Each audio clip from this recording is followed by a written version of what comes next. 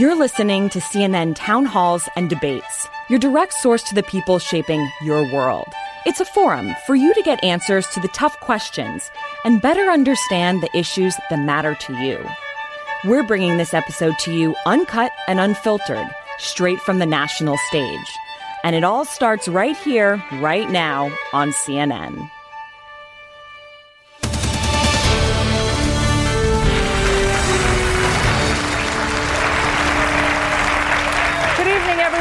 And welcome to a CNN Democratic Presidential Town Hall event. I'm Allison Camerata.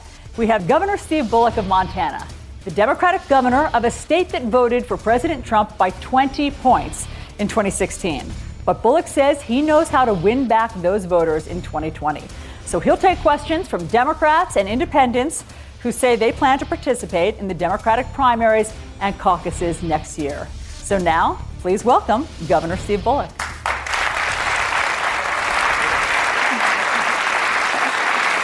Hi, Governor. So great to see you as well.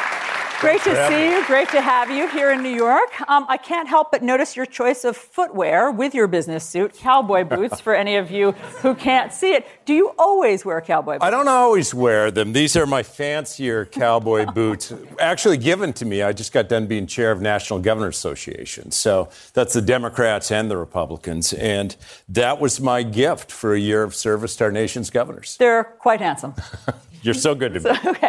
So obviously, we have much more pressing and important questions for you this morning. And let's start with a deadly serious one. As you know, earlier this month, 31 people were killed in El Paso, Texas, and Dayton, Ohio. And since then, more than 24 people have been arrested for threats to commit mass shootings across the country. So I want to bring in a young man named Aditya Sunar. He's a high school senior from Long Island who will be voting for president for the first time in 2020. So, Aditya, what is your question for the governor?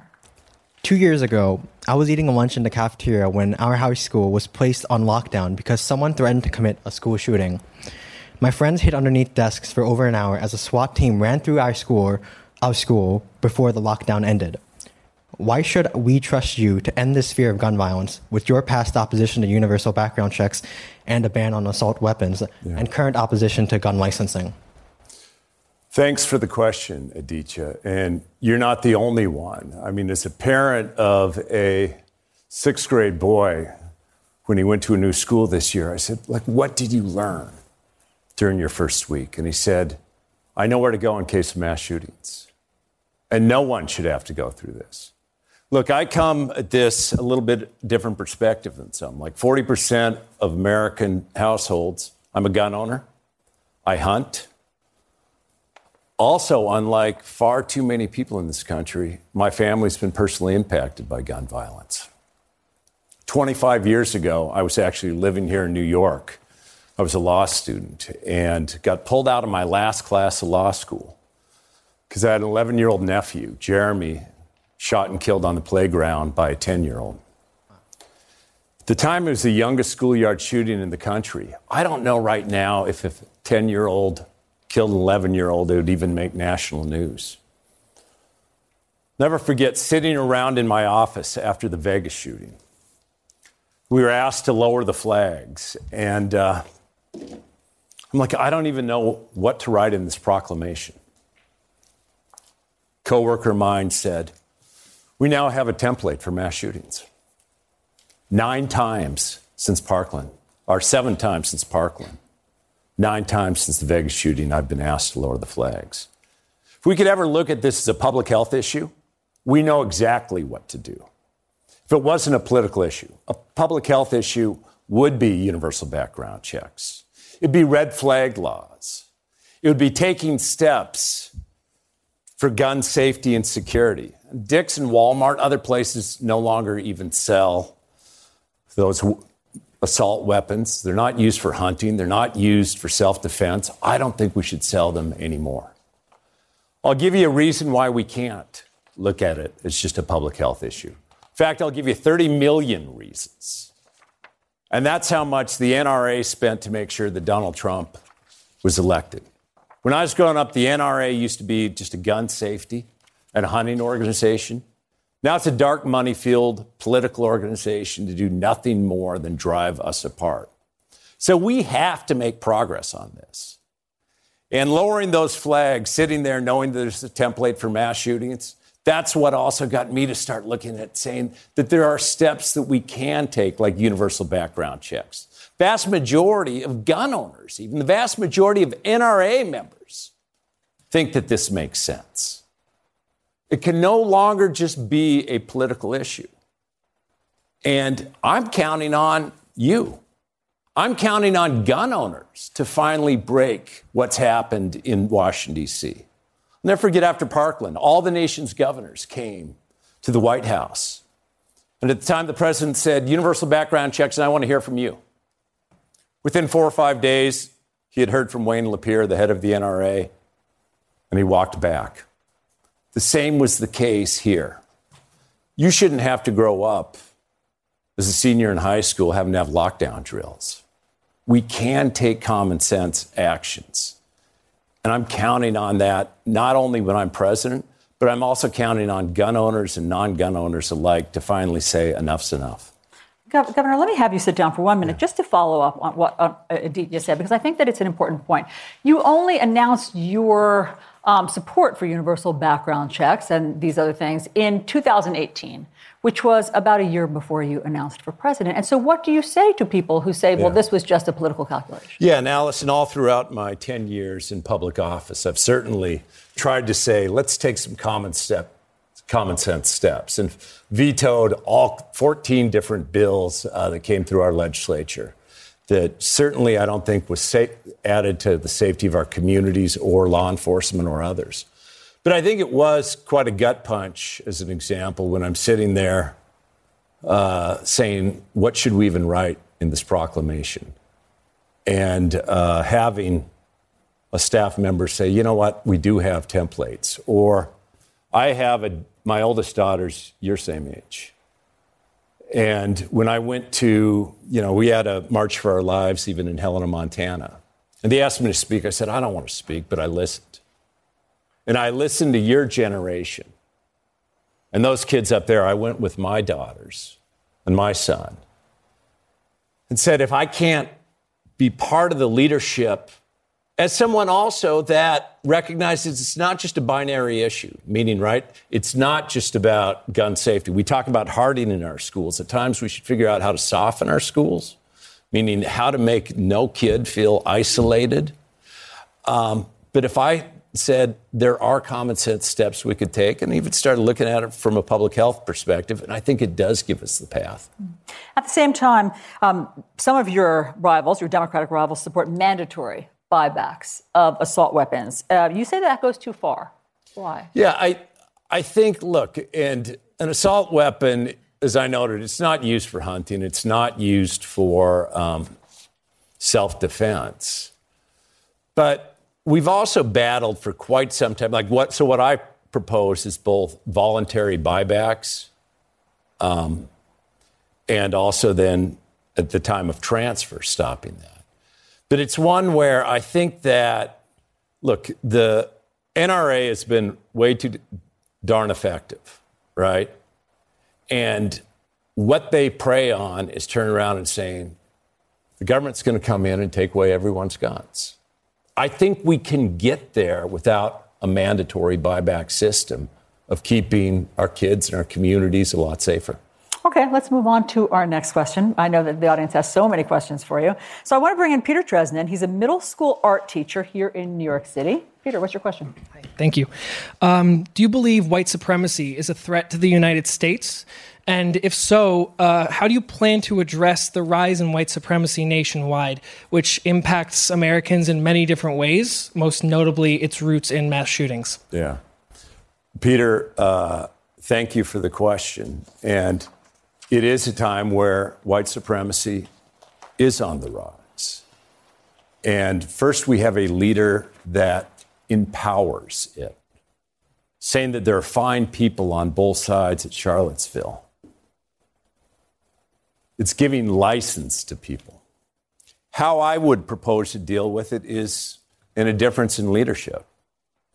We had our a rash of anti-Semitism going on in Montana for a little while, targeting one specific community in northwestern Montana. The way I dealt with it as governor is first, I went up without cameras and talked to that community. Talked to them about what can I do to make you feel more safe here. Then I brought Democrats and Republicans together, our leaders. And we did announcements to say hate has no room in the state of Montana. And I put the Star of David up in my window in the governor's residence, encouraged everyone in our state to do so. Say that we'll never allow people divide us by race, by gender, by geography. And I think we're in a challenging time in this country. And I think the first thing that we can do actually to really tamp this down is make sure that Donald Trump isn't reelected president. And then secondarily, it is leadership matters in this country.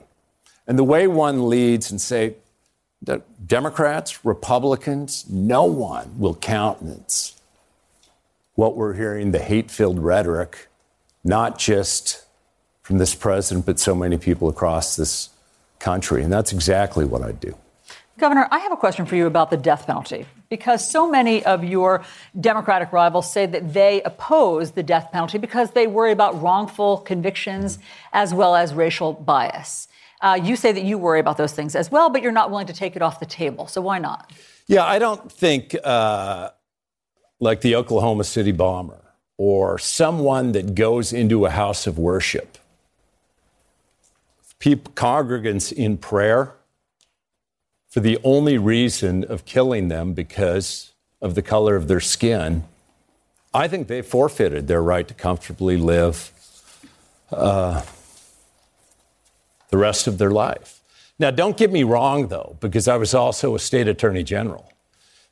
And so many times, the death penalty in this country it's different for people of color. It's different for people of less economic means. It's so disproportionate. I went to law school because I wanted to believe that justice was blind and justice wasn't based on income. And I'll do everything I can to make sure that's the case. And when it comes to death penalty, only in very, very limited areas like domestic terrorism do I think we should still have it. As you know, this weekend, we've seen President Trump on the world stage at the G7 in France. So our next question is on foreign policy. It comes from Diane Zucknick. She's an adjunct professor at the Fashion Institute of Technology here in New York and currently supports Senator Elizabeth Warren. But this is your big chance, Governor, to win her over. Do I have a chance, Diane? Talk to me. Depends how this goes. I'm listening. I'm listening too. Governor, how does a nice guy like you deal with the likes of a Putin, a Netanyahu, a Kim Jong-un, and others of their ilk? Yeah, easily. I mean, from the perspective of what's been interesting in some respects is sort of Trump's knee-jerk reaction, right, has been to treat our allies as adversaries and our adversaries as allies. And in doing that, in all of these areas of the world, we're actually a lot less safe than we once were. I mean, priorities when it comes to foreign policy, certainly always protect Americans, actually strengthen our alliances, deter our adversaries. At times, that is through dialogue. You don't go to North Korea just for a photo op. You don't go and joke about even Vice President Biden or others, highlighting what North Korean dictators say. So you be strong with resolve. You have to deal with our adversaries both with deterrence and with dialogue. And you promote American values like human rights and democracy around the world. But what we've seen is not only has he had this infatuation with dictators, he's also kind of taken this America first into America alone. So it's that much harder, be it in the Middle East, be it in North Korea, be it in Iran, be it in Russia, or even trade in China, to actually bring our allies along with us to deter bad behavior. So I think that you stand up, you don't coddle. You certainly don't write love letters. And you be firm about American interests and American values. And that's what's missing from this president. But, Governor, specifically, how would you stand up to Vladimir Putin? Well, look, let me count the ways. I mean, Vladimir Putin attacked our elections. And all that President Trump does is wraps his arms around it and makes fun of that. I mean, how do you actually... So you both take it from the United States perspective and say, we won't allow... you make sure you do all the cyber work, but we won't allow that. You call them out at the start. And also you take the steps along the way and say that hopefully it doesn't get ever to a military perspective, but bring the rest of the world in, because it's not just the United States that Vladimir Putin is doing that as an example. And I think that's where, seeing the president at the G7 summit actually saying we should invite Russia back to it. The G7 actually promotes human rights and democracy. And that's why Russia got kicked out in the first instance. Trying to reward behavior in the way that the president has done, I certainly would not take that tact. And I think in all of these instances, right, when you look at what he did with North Korea, there's been, 7 missile tests in the last month? And what has he done? He's done photo ops and tweets. We're not safer as a result of this, President. Governor, stand by. We have many more questions for you, so we'll be right back with more from CNN's Democratic Presidential Town Hall with Governor Steve Bullock. Stay with us. After the break, more from CNN Town Halls and Debates. Stay tuned.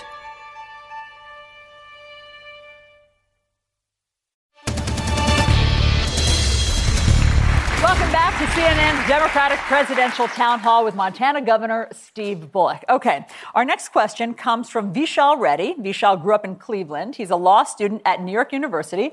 So, Vishal, what's your question?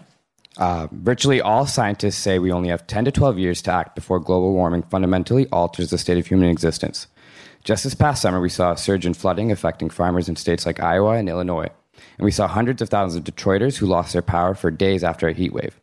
Do you have an aggressive environmental plan, such as the Green New Deal, that can urgently address the environmental disasters affecting Middle America? I do, Vishal. It's not just Middle America that's being impacted, right? In the West, fire seasons are now 78 days longer than they were about 40 years ago. I literally had to close down the Yellowstone River in 2016 due to fish kills and warming water. So as outdoors people, we see it each and every day. The scientists say that we have to be net zero, carbon neutral effectively as a world by 2050. I think we can do it by 2040 or even earlier. But so step number 1 would certainly be rejoin Paris.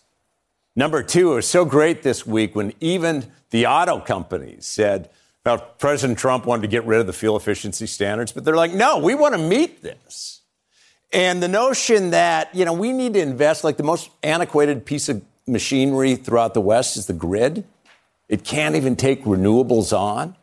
Agriculture has a significant role to play. We could invest more at the federal level along the way, and I think we can get there. I think there's a couple things people don't talk about, though. One of which is the Republican Party is literally the only major political party in the world now that denies that climate change is real and human-caused. That first George Bush said, look, we'll address the greenhouse effect from the White House effect. I mean, there were Republicans saying we'll lead from the top. And because of the corrupting influence of money in our system, because of the Koch family, because of oil companies, Republicans no longer even acknowledge climate change is real. So I think that we do have to address that Washington, D.C. is now more about the donors than about meaningful policy or science. And secondary, I guess that I'd also say that, as we make this transition, in Montana, we've doubled our wind, we've quadrupled our solar. I've fought back on any efforts to end renewable energy standards. We also got to recognize that we can't leave communities behind. Meaning too many times when we're having this discussion, you got people that have spent their whole life powering this nation. And Democrats sound like they're part of the problem. So we need to make a transition. We can't wait another 35 years. We need to take immediate and durable steps, but we also have to make sure to invest in those communities with worker training and others so that we don't just look at this as a climate crisis, but for our country, we look at it as a climate opportunity to regain our standing in the world and create jobs along the way. That's what I'd do. Governor, you've talked about the investments, but what sacrifices should Americans be prepared to make to combat this crisis? Well, I hope at the end of the day that you really look at it and it's not just sacrifices. Or from the perspective of, look, one of the biggest things that we could do to actually bring down our carbon footprint is just like weatherizing homes, taking steps at the federal level that would not only create jobs, but create opportunities along the way to reduce our carbon footprint. We know what we have to do. Like, I don't think it was funny. I was in Iowa, this was a while ago, and somebody came up to me and said, "Oh, you're a Democrat. You're going to make us quit eating cows." Really? No, like the Dairy Council already, as an example, has said they're reducing their carbon footprint or outtake by about 20% by 2020. It's going to take a federal partner to actually invest along the way in both the research, in the carbon sink. I mean, our forests, taking care of them, are actually capturing carbon.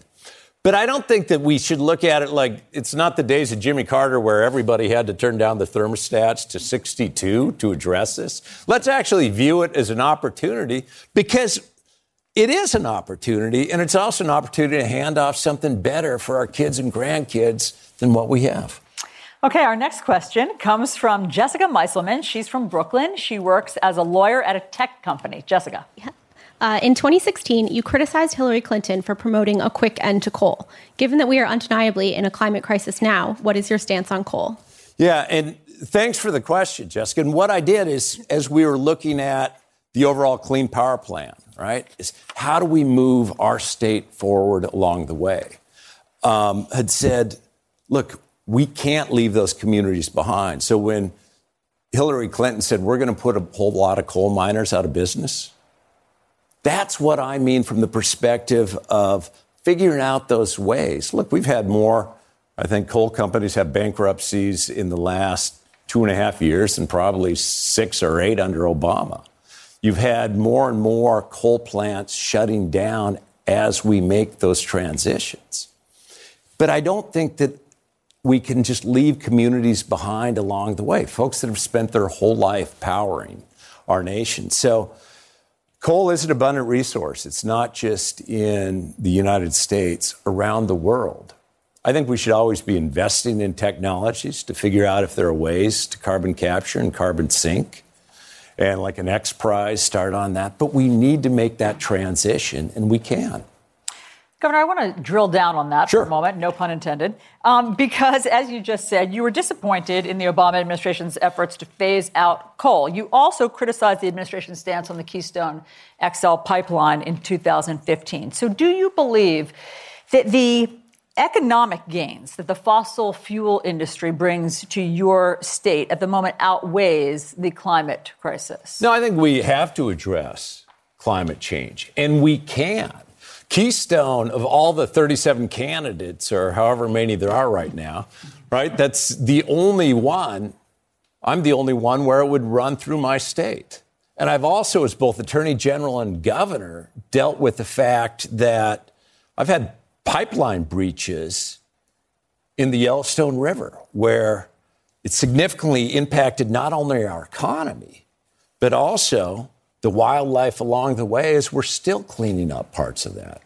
So it wasn't more than probably 2 months ago even that I reached out to the Trump administration and said, I'm not comfortable with what you've done with Keystone, and said, you haven't given me the assurances of actually meaningful consultation with our tribal nations, or that our water will be protected, or you are addressing the climate change impacts of that. So there's a lot for me before I could ever say that this should go forward. Okay, Governor, stick around. Obviously, we have many, many more questions for you, so we'll be right back with more from Democratic presidential candidate Governor Steve Bullock. Stay with us. After the break, more from CNN town halls and debates. Stay tuned.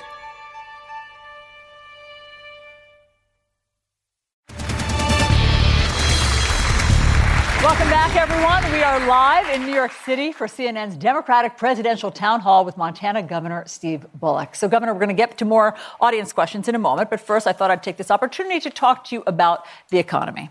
As you know, some economists are worried that they see signs of a recession on the horizon, perhaps by the time you would take office.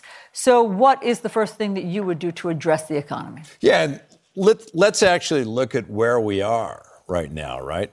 Job growth and wage growth, Allison, has grown less under Trump than Obama. I mean, the only thing that's increased is what? Our national deficit, farm bankruptcies, the uninsured, the number of hate crimes. At the end of the day, from my perspective, the economy is really about 300 million people making decisions each and every day around their kitchen table. It's like, am I going to try to get another 10,000 miles out of this set of tires, or am I going to buy a new one? Am I going to buy a new phone? Am I going to buy my children something? And what the president has done is either wanted to blame the press or caused so much more global uncertainty along the way that I think what's happened with trade is part of what's impacting sort of the confidence of those 300 million families about whether they should be making those investments. So I sure hope we don't end up in a recession by the time that I'm elected president. But if so, it's both addressing some of the challenges along the way, getting back to global stability, getting off of Twitter. And if big things need to be done, like, it's crazy that we haven't been able to get a meaningful infrastructure bill through, all through this president's time and even before. Probably not since the Recovery Act. So I think that we can look at, like the earlier question about how do we make sure that climate is an opportunity. We proposed about a $375 billion infrastructure investments just when it gets to the climate side. Hopefully we won't end up there, but with the instability of this president, it's only causing instability in families trying to decide whether they should actually be making that next investment and buy another set of tires. Okay, our next question comes from Michael Zingman. He's a medical student at Columbia University here in New York, who says he currently supports Senator Elizabeth Warren, but anything's possible. Michael. Hi, Governor. Do you support an improved Medicare for All system that eliminates private insurance companies? As a medical student, soon-to-be physician, and board member of Students for a National Health Program, I know that this is the system needed for my future patients and a significant step forward towards racial and economic justice. Yeah, and Michael, thank you for actually becoming a medical student and becoming a doctor at a time where it's not without some challenges when you look at our overall healthcare system. I think that every one of us, healthcare is very personal to us. I think of my son Cameron was 12. He's now 12 years old. He had a heart attack within 24 hours of being born. He had to be life flighted out to Salt Lake, where we spent the first month of his life hoping he would live. He's now running around and playing football.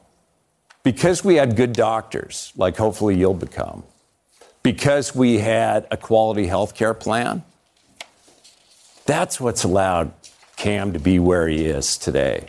So when I look at what we need to do to make sure that everyone has access and affordability when it comes to health care, where it is universal, so everyone's covered, recognize that the greatest stride that we made since Medicaid and Medicare was Obamacare. I want to build on that, not start all over. And I think you could do that with a public option. If you look at the 25 million people that don't have health care in this country, half of them are in states that didn't expand Medicaid. We need to end surprise medical billing. We need to end out-of-network charges. And, it's crazy that Costco, as an example, can negotiate drug prices, but if the federal government does it, it'd be crime. The idea that the drug companies have been investing in our elections a lot, so you can't even negotiate drug prices. I don't think, though, that the best thing to do would be to start all over. I don't want to take away 165 million people that have employer-sponsored health care and take it away. I also don't think that from the perspective, and it would increase taxes on everyone in this country in doing so. I look at this as an add-on, not a complete tear-down. Republicans have spent 70 times now trying to repeal the Affordable Care Act, take away coverage for pre-existing conditions. So the way that we get to full access and affordability isn't to start over, it's to build on what we have. Okay, Governor, I want to bring in now Lauren Suma. She works for the town of North Hempstead, New York, and she's the president of the Nassau County Young Democrats. Lauren, what's your question? Hi, Governor. How are you? The Supreme Court's Citizen United ruling allowed unlimited campaign spending by corporations, unions, and super PACs. It gave these big money groups undue influence and made it difficult for some candidates to get their message out without substantial financial backing. How do you propose to level the playing field and bring about more transparency in campaign financing? Yeah, thank you for the question, because for anybody that thinks campaign finance and sort of dark money in our elections is a fringe issue, if we really want to talk about climate, if we want to talk about health care costs, if we want to talk about gun safety, if we want to talk about income inequality, they're at the core of all of this with dark money in our elections. I was Attorney General when that little case called Citizens United came up. And actually, when that case came down, took the first case after it all the way back up to the U.S. Supreme Court, fighting against it. Because Montana had this great history of, actually a real dark history at one time of copper kings, wealthy copper miners controlling every single local and state and federal election. So to the point where at one point, Mark Twain said, corruption smells sweet in Montana, but regular folks took it back. Elections actually became about people talking to people. So we took it all the way up to the U.S. Supreme Court, lost that on a 5-4 decision. Don't ever doubt what one justice can do when it comes to our democracy, women's rights, workers' rights.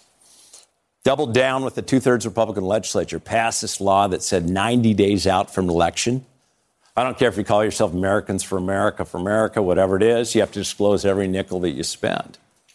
Never forget, I was run for re-election in 2016, and the Koch brothers, Americans for Prosperity, mailed every single household in the country, our state, including the governor's residence. My kids looked at it and said, "Are you really that much of a creep, Dad?" But then 90 days out, it stopped. And if we can stop them there, we can stop them anywhere in the country. First step I do, same thing I did as governor. I did an executive order that said, I can't tell you, because of Citizens United, that you can't spend in elections. But if you're going to spend, I want you to disclose every single dollar that you spend or contribute. Think about it. The federal government did that. You contract with dang near every single company in America. If elected officials are effectively going to be like NASCAR, bought and paid for by everyone, we ought to at least know who's doing the buying. And I think adding that sunshine and transparency is such an important first step. 10 years of public office, I've never had anybody come up to me and say, you know what, Bullock, there's just not enough spending in our elections, right? So this isn't a Democrat or a Republican or an independent or libertarian issue. All of us want to believe that our voice matters. And I think as we could take those legislative steps in Montana with a 2/3 Republican legislature, if you get outside of D.C. and talk to folks, you can do it there as well. And I'd push for the 28th Amendment. The 28th Amendment would actually overturn Citizens United, because we got to make sure that everybody recognizes that we're all equal at least one day a year, or one day every 2 years, and that's Election Day. And our vote and our voice matters. That's what we've been able to do in Montana, and that's what I'll do for the entire country. Okay, Governor, we have many more questions for you, so we'll be right back with more from CNN's Democratic Presidential Town Hall with Governor Steve Bullock. Stay with us.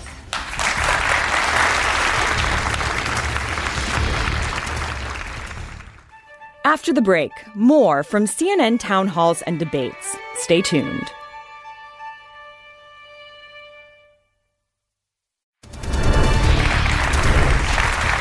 Welcome back to CNN's Democratic Presidential Town Hall with Montana Governor Steve Bullock. Okay, let's get to our first question. It comes from Richard Clark, a lawyer from Jericho, New York. What's your question, Richard? Hello, Governor. You have campaigned on the basis that as governor from a red state, that you would be the best candidate to defeat Donald Trump. Do you think that electability should be the litmus test for picking a presidential candidate rather than the candidate whose positions best reflect and support the wishes and needs of the people? Richard, I would hope that we could actually do both many times. I mean, if at the core of the word is progressive, is making progress in people's lives, I'd put my record up on health care, on kicking dark money out of our elections, on education, investing in so many other ways. I think we're at a challenging time, folks, in this 243-year experiment called representative democracy. I know that every single time that somebody runs for office, they say it's the most important election in our lifetime. But I truly think that that's the case this time. And I think that if we can't win back places that we lost, we're not going to win this election. We could run up the numbers 2 million more in New York, and guess what? If we can't win places like Michigan, Wisconsin, Pennsylvania, we're not going to win this election. I am the only one in the field that actually won in a Trump state. He took Montana by 20, I won by 4. 25 to 30% of my voters voted for Donald Trump. But not by compromising my values have I won 3 elections in a red state. I'm a pro-choice, pro-union, populist Democrat that's actually gotten things done. So I think that the answer to that, Richard, is that I'm a single-issue voter this time. And that's making sure that Donald Trump is not reelected as President of the United States. And I hope that everything that we do along this way, because I think at times, through this primary, we're actually making it harder to make sure that he's not reelected, not easier. Governor, one follow-up question. As you know, Democrats, of course, are eager to win back the White House, but also the Senate, the U.S. Senate. And I know that you've said that you're not interested in running for the Senate, but if you don't win the Democratic nomination, would you reconsider running for Senate? Allison, we're going to have good candidates in Montana. I know that not everybody knows everyone in Montana, but fine candidates. I'm going to do everything I can to make sure that we elect somebody to beat Steve Daines. But for me, part of it is professional, meaning that my whole time I've served as an executive, I've been able to bring people together to get things done. I think that's where my talents are best suited. Part of it is political. We have to make sure that we can recapture the Senate. But I also think we should talk about not just the races in 2020, but how is it that we've lost places like North Dakota, Indiana, Texas last time? And if we actually want to win some of these red and purple states, it might help to have somebody that's won in a red and purple state at the top of the ticket. And then part of it, though, is also, to be honest, personal. I still have young kids. Yes. And I know that President Obama actually had dinner with his kids a lot more than I would as a senator from Montana, because I'd only see him on the weekends. So that's an absolute no. That is an absolute no. Okay. Thank you very much for that definitive answer. We're going to take a very quick break. And when we come back, more from CNN's Democratic Presidential Town Hall with Governor Steve Bullock. So stay with us.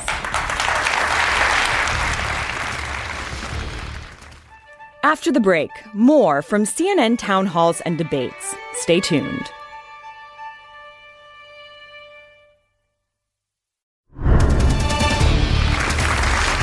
Welcome back to CNN's Democratic Presidential Town Hall with Montana Governor Steve Bullock. Okay, we'd like to go right now to Adam Gillette. He lives here in Manhattan. He works for a business advisory firm. Adam worked on the Bernie Sanders campaign in 2016, but he's undecided this time around. So, Adam, what is your question for the governor? Hi, Governor. Hey, Adam. Are your politics informed by a sense of morality? If so, what does that morality tell you, and where did you learn it? It's a great question, Adam. My politics are informed by a sense of morality. And I learned it from growing up in Montana, from being raised in a single-parent household, often paycheck to paycheck, by my faith, the recognition that there is something more that we should be doing for everyone, by my role as a parent. Think back to my first State of the State address, because my kids were like 6, 8, and 10, the youngest in 40 years in Montana as the governor's house. Like, we move into the governor's residence, my son kicks a soccer ball, bounces off a painting, and it's like, uh-oh, maybe we should take down all the paintings in this house. But at a time of great division, even in our state legislature, my first State of the State, I said, you're going to hear different sounds from the governor's residence, and that's the sound of young kids. We as elected leaders have to recognize that our kids learn from our words and our deeds, and our kids are watching. I believe that more true today than ever before. At some point, this president's going to have to answer, are we giving something for our kids to aspire to and be inspired by? And I think all of us running is going to have to do the same. So both from my family, by my faith, by the community I was raised in, is what sort of shaped my morality and how I view the world. And Governor, we only have a couple of minutes left, but how does your morality shape what we're seeing happening at the border with family separations and the crisis there, if that's what you call it? And it is a crisis. It's a humanitarian crisis that we have to address. And look, I believe in border security, but I don't believe in ripping families apart. And at some point, we have to acknowledge we need comprehensive immigration reform. We need a path for dreamers, actually protection of dreamers. We need a path for citizenship for the 11 million folks that are living here without documentation, 2/3 of who've lived here for over a decade in this country. But we also got to recognize the biggest problem right now in our immigration system is Donald Trump, because he's using it to actually rip not only families apart, but also rip this country apart. The best step that we can take until we get to comprehensive immigration reform is getting rid of Trump. Governor, we want to thank you for answering this wide array of questions from our audience, and thanks to our great studio audience for all of their fine questions. Thanks so much, Governor. Really appreciate it. Thank you, guys. And that concludes this episode of CNN Town Halls and Debates, your direct source to the people shaping your world. To make sure you're always a part of the conversation, subscribe on Stitcher, Apple Podcasts, or your favorite podcast app. For even more updates, follow us on Twitter at CNN Podcasts. Quality sleep is essential, and that's why the Sleep Number Smart Bed is designed for your ever-evolving sleep needs. So you can choose what's right for you whenever you like. Need a bed that's firmer or softer on either side? Helps you sleep at a comfortable temperature. Quiets their snores. Sleep Number does that. Sleep better together. J.D. Power ranks Sleep Number #1 in customer satisfaction with mattresses purchased in-store. And now, save 50% on Sleep Number limited edition smart beds for a limited time. For J.D. Power 2023 award information, visit jdpower.com/awards. Only at Sleep Number stores or sleepnumber.com. Now streaming exclusively on Max, a new CNN flash doc about the album that has Nashville talking, Call Me Country. Beyoncé and Nashville's Renaissance. Watch it at max.com/callmecountry. Max subscription required.